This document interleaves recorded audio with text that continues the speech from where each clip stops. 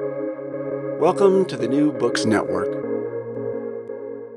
I'm Chris Holmes, and this is Burned by Books. Here you'll find interviews with writers you already love, like Jennifer Egan and Rebecca Makkai, mixed in with up-and-coming voices like Alexandra Kleeman and Rumaan Alam. You'll find us wherever you listen to podcasts, but check out previous episodes at burnedbybooks.com and on Instagram and Twitter at burnedbybooks. Let's start the show. Before I welcome today's exciting guest, I want to introduce my co-host for today's show, Professor Corey McElhaney. Corey is Associate Professor of English and co-director of the Women, Gender, and Sexuality Studies program at Fordham University. He's the author of Futile Pleasures, Early Modern Literature and the Limits of Utility. And apropos to this interview, he is one of the most beautiful writers of literary criticism working today. He also happens to be my dear and beloved friend. Welcome, Corey. Thank you, Chris. I'm so happy to be here.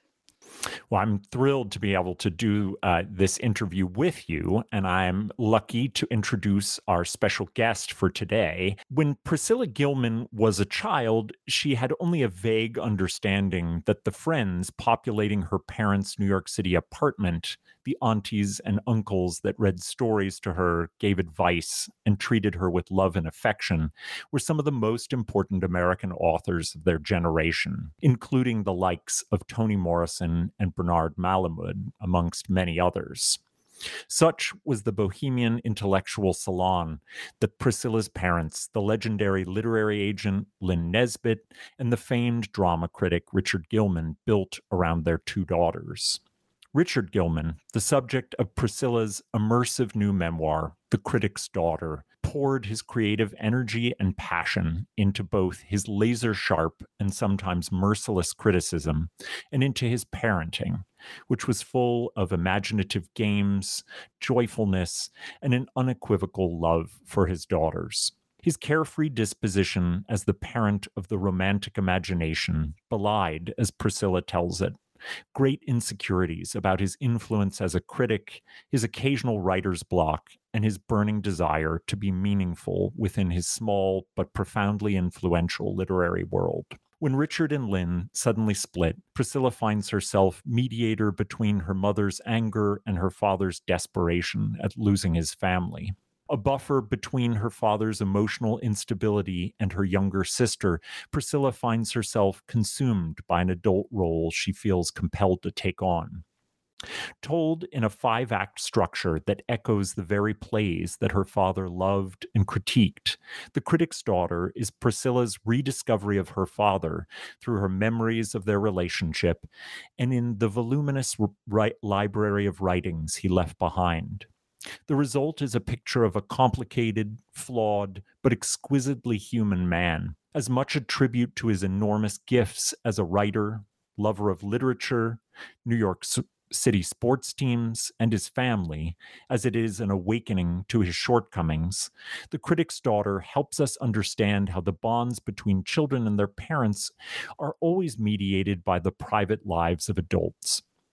Written with a professor's eye for literary detail and a memoirist's understanding of the beauty and the eccentricities of everyday life, The Critic's Daughter does what few literary memoirs attempt: paint a portrait of an extraordinary thinker that is not dulled by the changing and charged nature of a relationship between father and daughter over a lifetime.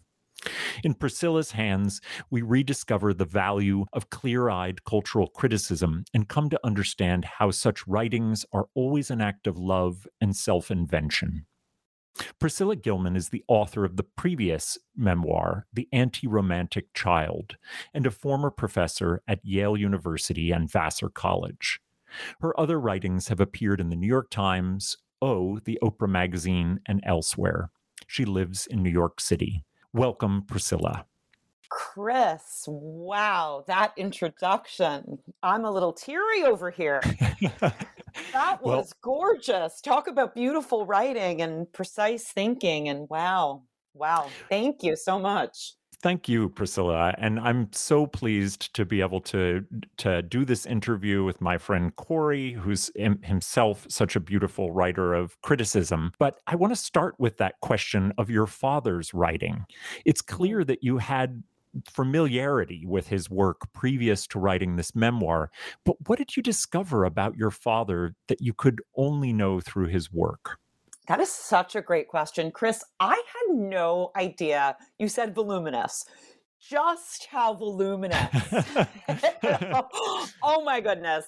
There were so many pieces that I had never read, so many reviews that I had never read. And, I had never read any of his books all the way through before I started working on this book. And I think there were so many things, one of the major arguments of my book, or one of the major messages that I hope people will take away, is just the complexity of human beings and the contradictions that inhere in all people. And reading some of the earlier reviews, I talk in the beginning of the book about this essay on the necessity of destructive criticism. I had never read that essay before. And that's the essay where he quotes George Bernard Shaw and says, loyalty in a critic is corruption. And that became a sort of touchstone for me as I was thinking about loyalty as his daughter and being honest in this book and still being loving. And so I think, I read an essay that he wrote in a book called Men on Divorce, The Other Side of the Story.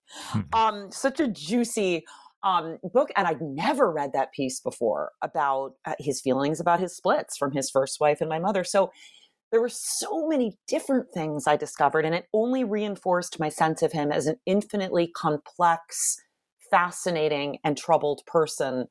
I will say, though, I will end by saying that I just was bowled over by what a great writer he is. I was struck by these little snippets you were giving. I was thinking, oh my God, I know so many people who would cut off their pinky finger to be able to write a sentence like that. I would. Yeah, Yes. Me too. Yeah, I recorded my own audiobook, and reading his sentences out loud, because I weave his words throughout the memoir as epigraphs. I also insert them in the middle of scenes, and I discuss them, and I relate quotes from his criticism to his personal life.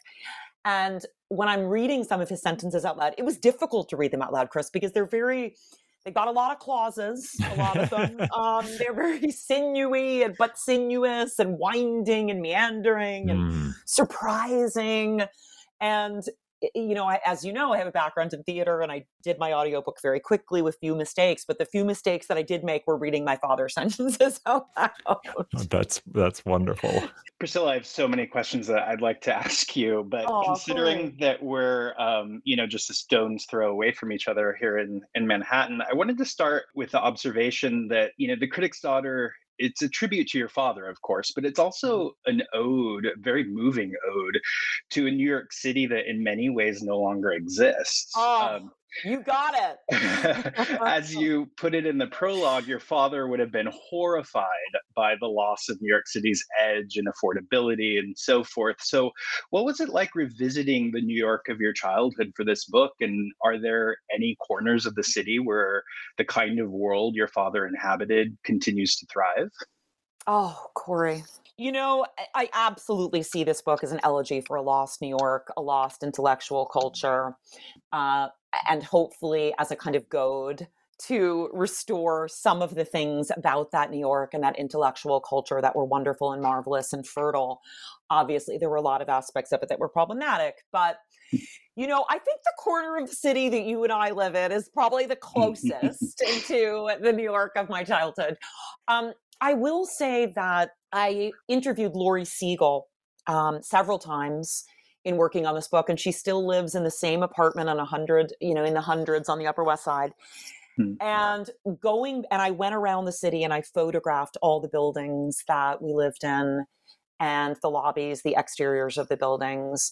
And I walked through the parks. I really wanted to evoke that kind of and bring it back almost like a Brigadoon, right? It only appears, every so often, but I wanted people to feel like they were walking through those rambling, rent-controlled apartments with me, going in and out of those apartments, and this feeling of surprise and magic, and that anything could happen at any given time, and that people were not worried about being kicked out. And, it's interesting, in another interview that I did, the person who was interviewing me mentioned that, Reagan was elected in the fall of 1980. And that's also the fall that my parents split up.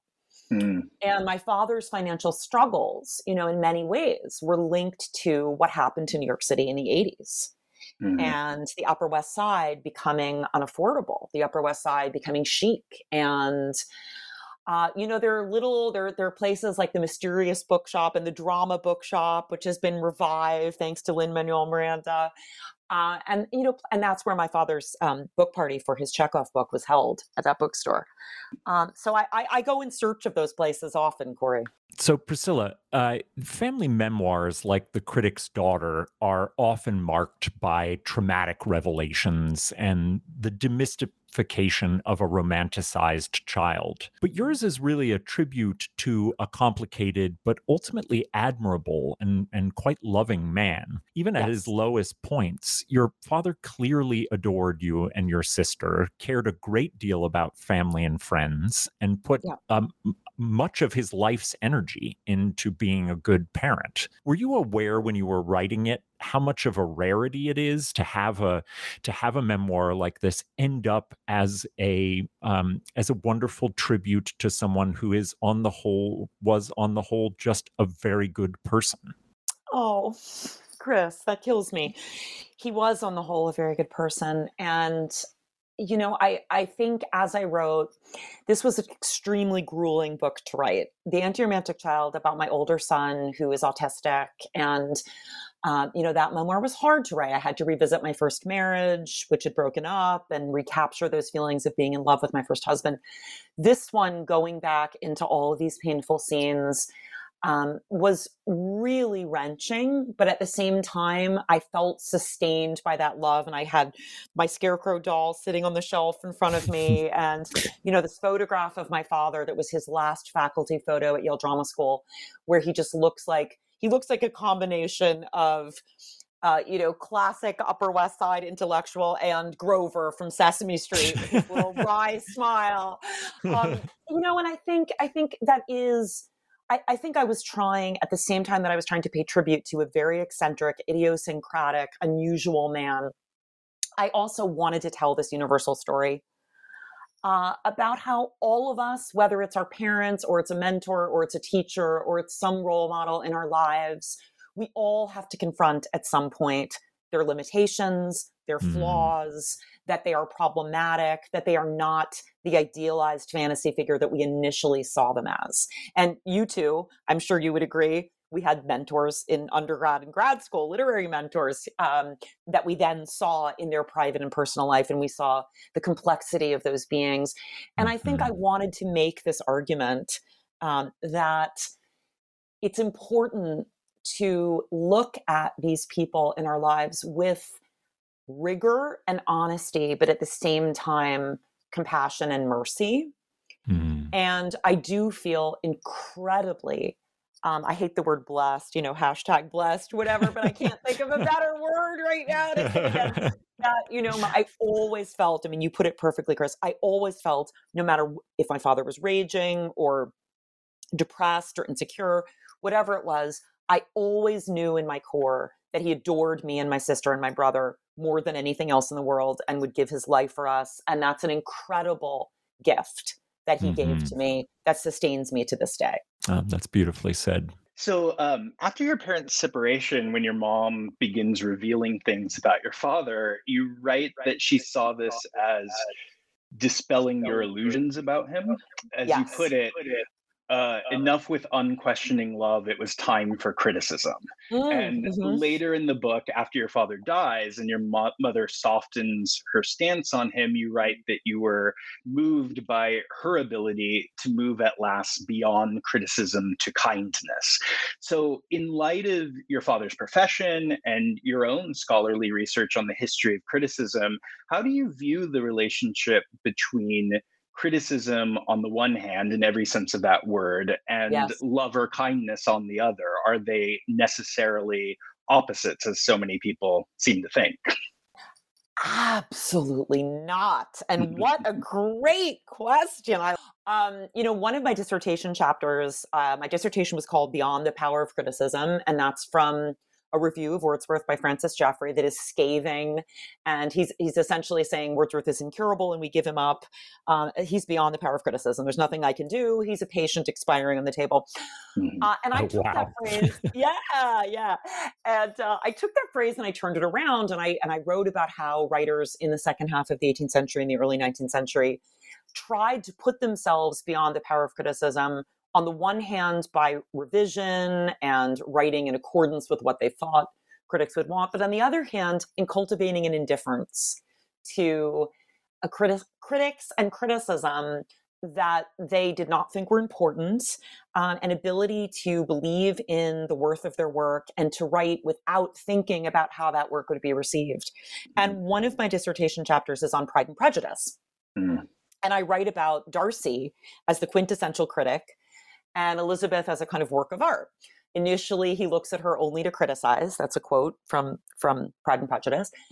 And by the end, the love between Darcy and Lizzie, what makes it such a great and meaningful love is that it can include criticism, right? In other words, they both, in their relationship with each other, help each other to see their flaws, help each other to see their limitations. They grow as people. Because of that connection between the two of them. And I absolutely think that my father taught me, and as a teacher, I do the same thing. The highest form of love is really honesty. And if you cannot give someone criticism, meaning feedback, suggestions, pointing out moments that don't work, pointing out a word that isn't the best choice, then you're not really being a loving teacher. Right? You're not really helping that student to be as good as he or she can be. And I think as one of my father's students described him in a eulogy as, he would practice kind of slashing criticism where everyone in the class would just sit there and he had them review, it was called the Crit Workshop in the drama school. And they were allowed to review anything, a TV show, a movie, a play, a book. Someone even reviewed a cookbook once. And he would eviscerate the things that he thought were bad. And then with a smile, he would point out the things he liked. And then after class, give them a hug. So slashing criticism with a smile and a hug. I think if you respect people and genuinely want them to learn and do better, you should be able to give them criticism that takes their work seriously. I'm inclined to agree. Yeah, that's such a difficult line to draw between, being able to be critical and honest and being able to give someone a sense that there's a possibility for them in that work. But it sounds like your father knew exactly how to draw it. He really did. And you two were both literature teachers, so I'm sure you would agree with us. I always liked best the teachers who would give me a page of feedback. Like it would say A on the paper, but it's not just A, great work. Like I don't want that. I want someone to say, here's what you can do better. Here's what I'm engaging with this idea that you have. Could you push this a little bit further? And I would always say to my students, it's hardest with the students who are getting the grades, right, comparatively, that are at the top in a way, because you owe it to them to help them too, right? You need to go into their work and engage with it and give them lots and lots of feedback. It's not about the grade. It's about the quality of the feedback. Agreed. Absolutely. Some of the real fun of of this memoir comes from learning about the close family relationships you had with your mother's and father's clients and friends. Yes. These include Toni Morrison, who was famously Aunt Toni in your home. At what point in your growing up did you realize that this wasn't the run-of-the-mill set of friends your parents had around the house? And did it change their meaningfulness to your childhood self? I think when I was a very little girl, my world it was 5 blocks on the Upper West Side. I went to a preschool very near 333 Central Park West, the building that I lived in, famously immortalized in The New Yorker by Jane Kramer in a fantastic piece that you both should read. And she was one of my parents' best friends. I think when I went to Brearley, the girls' school that was on the Upper East Side, and in that day, Corey, remember, if you lived on the east side, it was very different than if you lived on the west side. Of course. Taking the bus across town and making friends with people whose parents were lawyers or bankers or lived on Park Avenue. I was like, oh, okay. I'm actually a weirdo in this school. A bit, although Becky Royfee went to Brearley with me and was my good friend, the daughter of Anne Royfee and Herman. And I started to realize most people don't live the way my parents live. Most of the parents in my school have stay-at-home mothers, and the fathers are going out and they're lawyers and bankers and all of this. It didn't really change my relationship to Toni or Uncle Bern or Ann Beattie. It just made me, I would say, just appreciate them even more. And I think as kind of an antidote to the conservatism of the Upper East Side, I was like, oh, thank God we're having Toni over for dinner tonight. But I think also I had a sense from a very young age that people who were lionized in the culture, like when Toni Beloved, I was in high school when Beloved was published, and she just exploded. And I just remember always thinking, reading profiles of people and just thinking the public in general doesn't know these people as people, right? They worship them, they put them on pedestals, or they criticize them in harsh and cruel ways. And they don't know the blood, sweat, and tears that it took to get to this point for these people. They don't know the struggle. They don't know the personal demons. They don't know any of those things. And I think that prepared me to write about my father in a way, to sort of understand the difference between a public persona and a private individual. Yeah, that makes a lot of sense. Along those lines, one of the things I really enjoyed about the book was its unapologetic portrayal of the intellectual environment that your parents thrived in. And that's no small thing in our current moment. No. In our current moment when toxic anti-intellectualism is rampant. So from your viewpoint, how has the role of the intellectual changed in the years since your father's death? And is there a place for your father's style of criticism today? Oh, Corey, fantastic. I absolutely when I conceived the idea for this book, wanted this book to be an intervention in the discourse about intellectuals and public intellectuals and criticism in our culture. So I'm so glad that you saw it that way.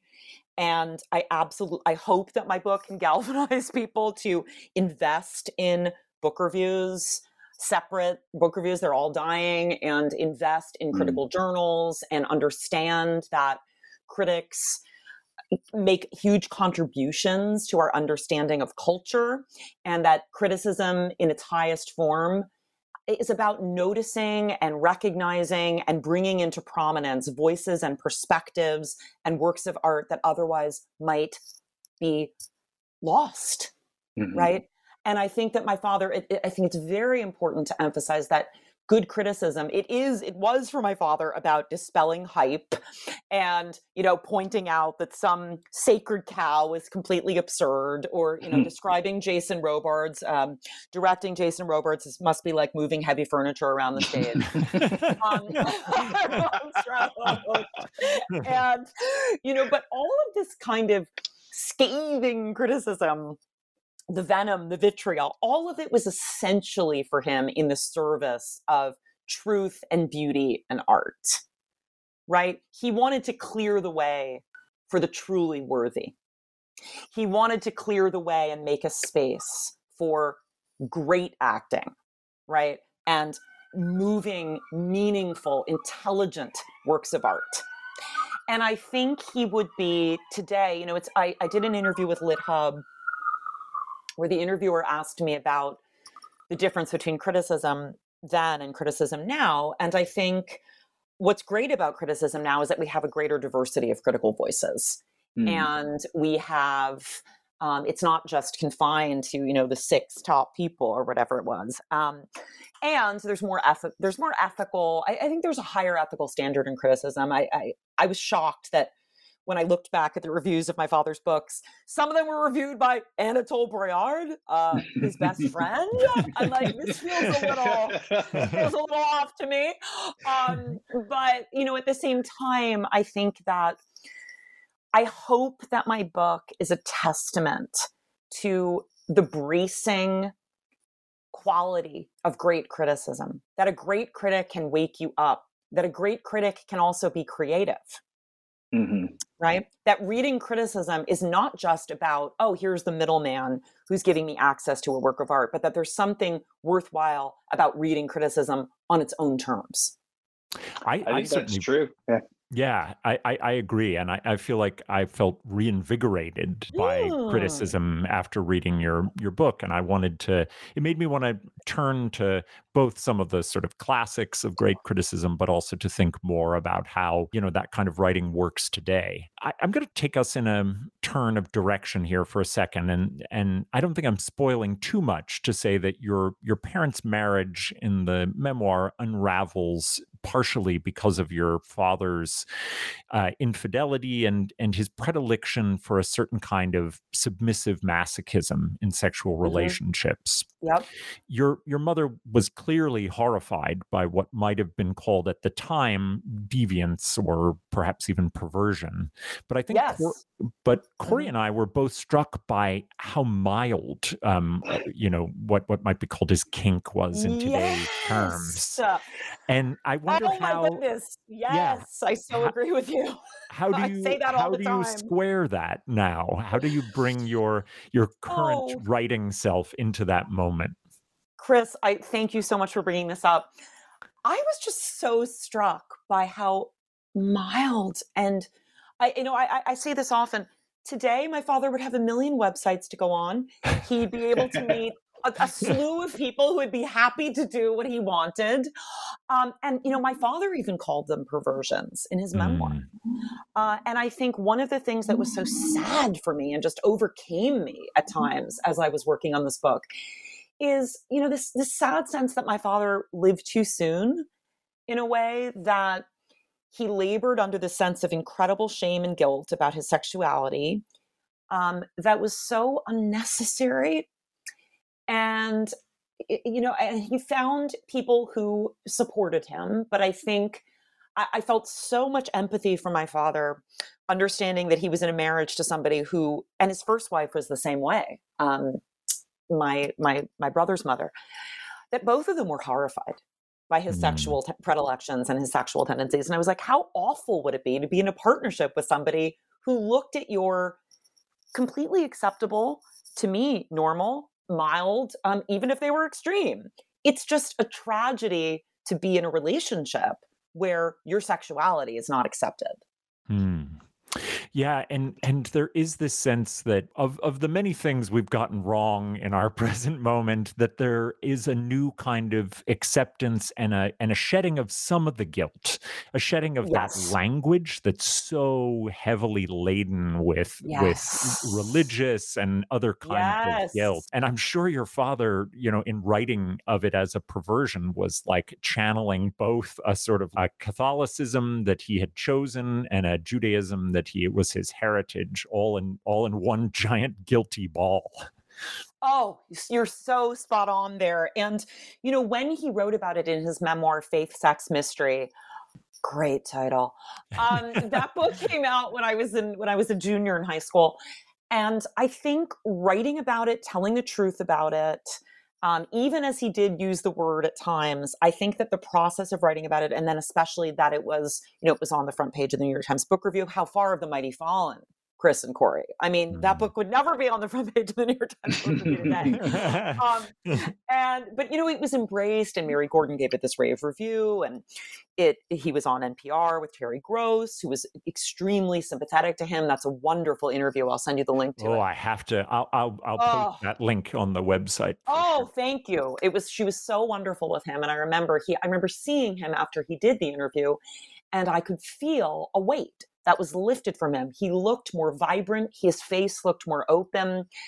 And I think, my father's coming to terms with his sexuality in writing the book and in the way that it was received, and receiving so many snail mail letters from people who wrote to him and said, I had the same struggle. Thank you so much for giving voice to it. Thank you so much for destigmatizing. All of that stuff was so healing for him. And I think it was one of the things, perhaps subconsciously, that emboldened me to become a memoirist.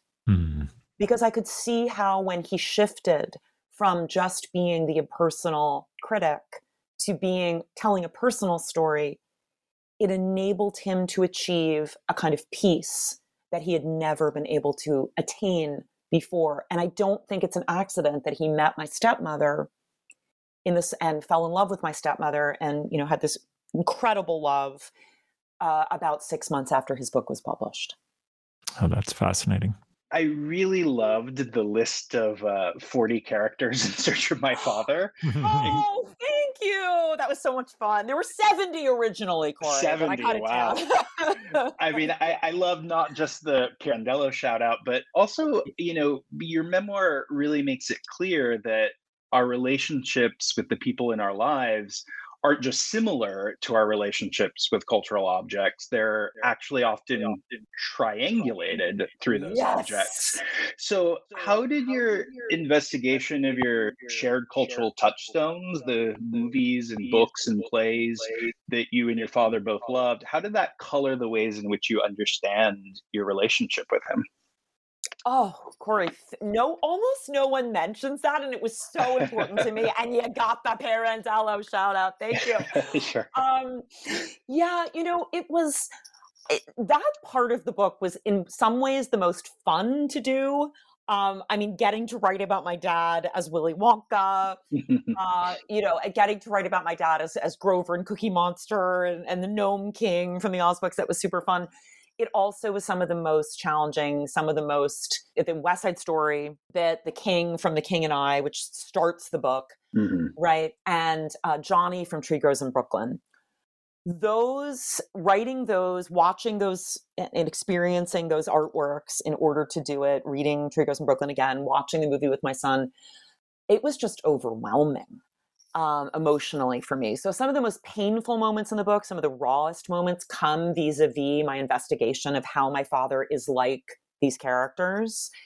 But, I love what you said about triangulation, because if you remember in the scene where he takes me to see A Tree Grows in Brooklyn and Johnny has died on the screen, and I say my father and I are crying in the theater, and we reach out to hold hands, and I say, are we crying for Johnny and Francie, or are we crying for ourselves? That's a beautiful... And of course it's both, right?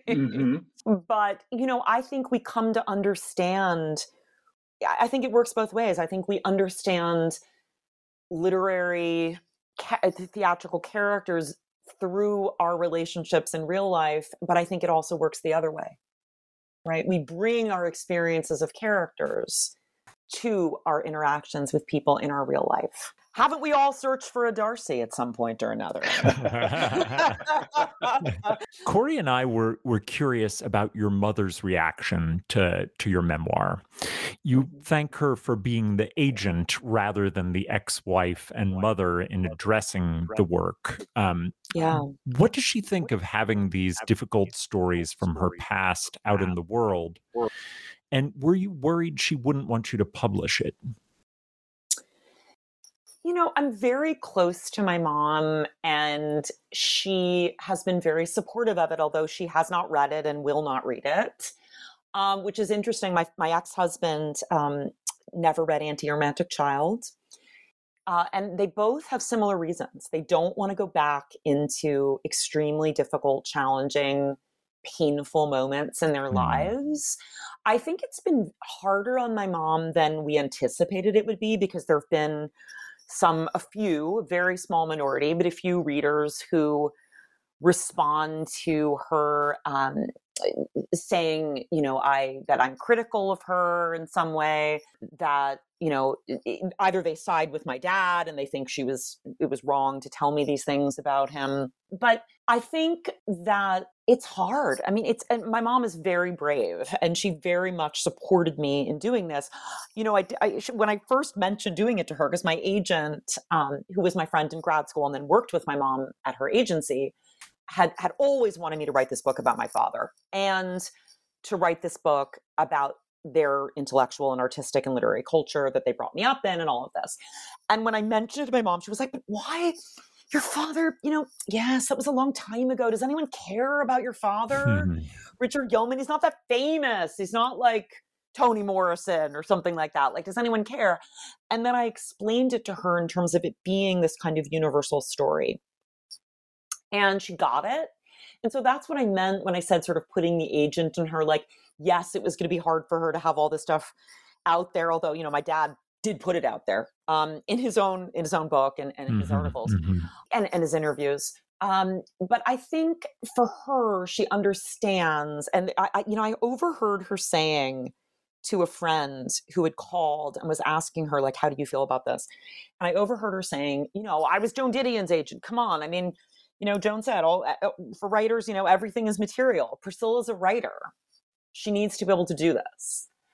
And I remember thinking, wow, my mom thinks I'm a writer, because it's only very recently that I thought of myself as a writer. I always used to write teacher down on forms. And just hearing her say that really, really made me feel so good. I love that. Aside from your parents, your memoir focuses quite a bit on your relationship with your sister Claire and your role as her protector, especially after your parents' divorce. And it's very clear and very moving from the book that your relationship with your sister helped you get through some of the hardest times of your childhood. Yes. But along the lines of Chris's question about your mother, I was also wondering how your relationship with your sister influenced the writing of the book itself. What was her involvement in the writing process, and how did she impact, the way you approached your father and your parents' relationship? Yeah, Claire is my best friend. And you're absolutely right that, there's a line in the book where I say, we were allies, we were bunkmates, we were compatriots. No one else knew what we knew. We went back and forth from these two worlds of our parents. I interviewed my sister a lot. I sent her a lot of emails, a lot of texts. We looked through pictures together. When I write memoir, I don't show what I'm writing to anyone while I'm writing it, except for my agent and my editor. I think especially if you want to tell a truthful memoir, you really cannot be worried about hurting someone or saying something that the other person doesn't want or anything like that. So, I think it's challenging. I mean, I didn't, and when I was writing my first book, I didn't even tell my kids I was writing this book. And it's only like when it was about to come out that I had to tell them, "Oh, Benj, Mom's going to be on the cover of Newsweek with a book about you," and he's like, "Oh, wow, okay." But, they knew all along. And my brother also, my brother was just an absolute gem. I mean, he would send me I would ask him a question in an email and I'd get like a 5-page typed letter back with all of his memories and his thoughts. And I definitely wanted to check my perceptions of things and make sure, like, am I right in thinking that we never thought they were going to get divorced? Like, let's check in. And my brother and my sister were like, "No, we didn't. They told us over and over again they never would." Like, okay, good. Right. All right. So it was really like checking things like that, getting details about like the names of the dolls. But I do have an amazing memory, which is both a gift and a curse, I think. I feel like what you described is the only thing now we have that is sort of quote unquote truth in memoir. And that is understanding that people will have different perceptions and that's okay. Exactly. instead of trying to like nail down absolute facts, I think what you did is the due diligence of seeing, your siblings, understanding emotionally of those memories and having that be important. Absolutely. And my sister would tell a very different story about her experience of my father, as would my brother. And it really, yes, it was about, I don't want to attribute anything to them or to the kids collectively without checking with them to make sure that that's how they felt and getting certain facts correct, like which apartment was it where this happened, right? Or something like that. But I didn't need to check many facts because I really do, like, I'm the friend who, my elementary school friends will be like, what was I wearing when we went to the movie? And I'm like, it was a purple off the shoulder sweatshirt. Okay, you got it. That's amazing, but also must be a burden at times. Chris, it is a burden at times. It is a burden at times, I will say. Yes. So the account of your own divorce is filled with a good deal of sadness, but you also lay out the ways in which you attempt to avoid the dynamics that plagued your parents during their own separation and ultimate divorce. Is this a book, in one sense, that is a template for how to learn to avoid inheriting the worst mistakes of one's parents? Oh, Chris, I'll take that. I love that. That's great. Yes, absolutely. My ex-husband he lives in my building. We spend all our holidays together. I talk to him every day. He's a great friend. That's lovely. He actually helped me with he's a brilliant, brilliant editor, a brilliant poet.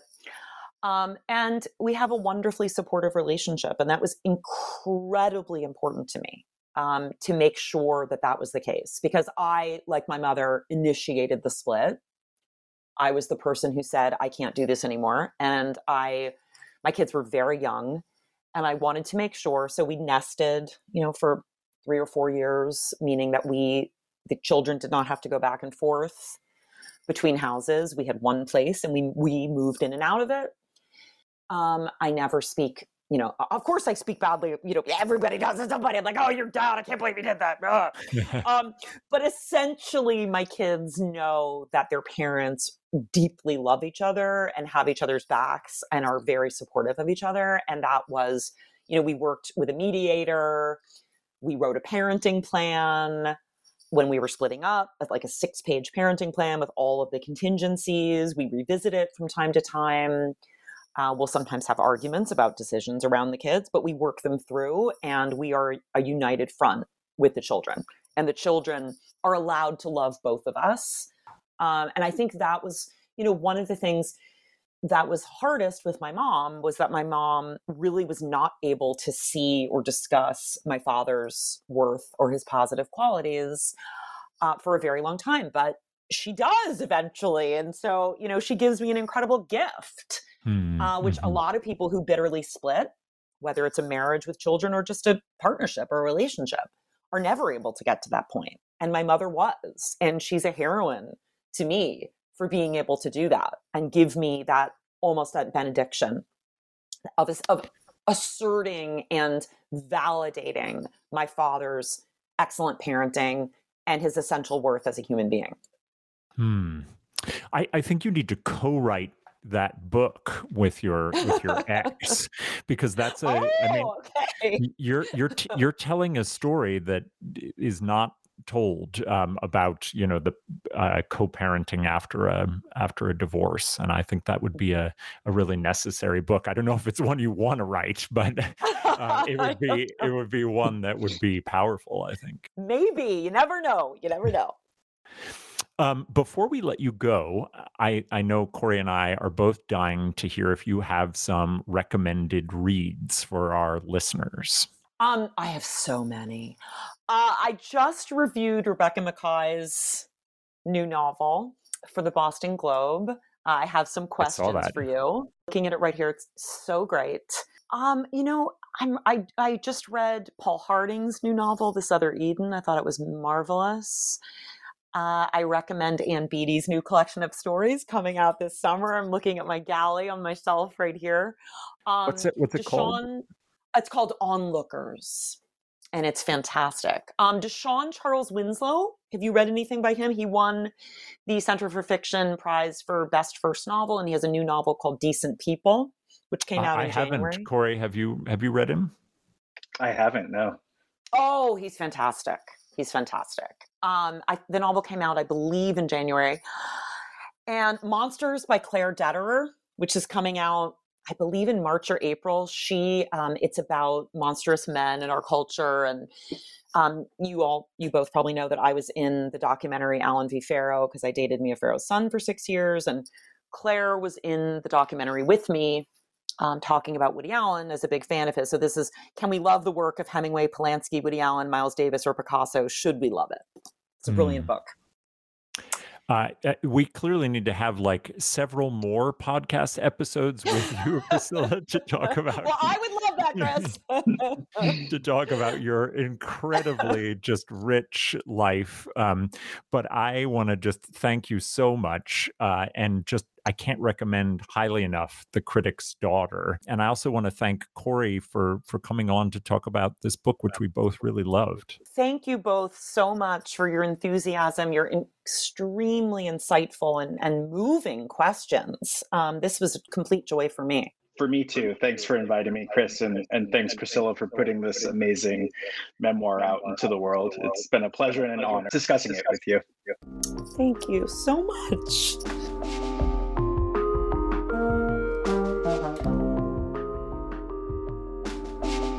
Well, that's all from me for now.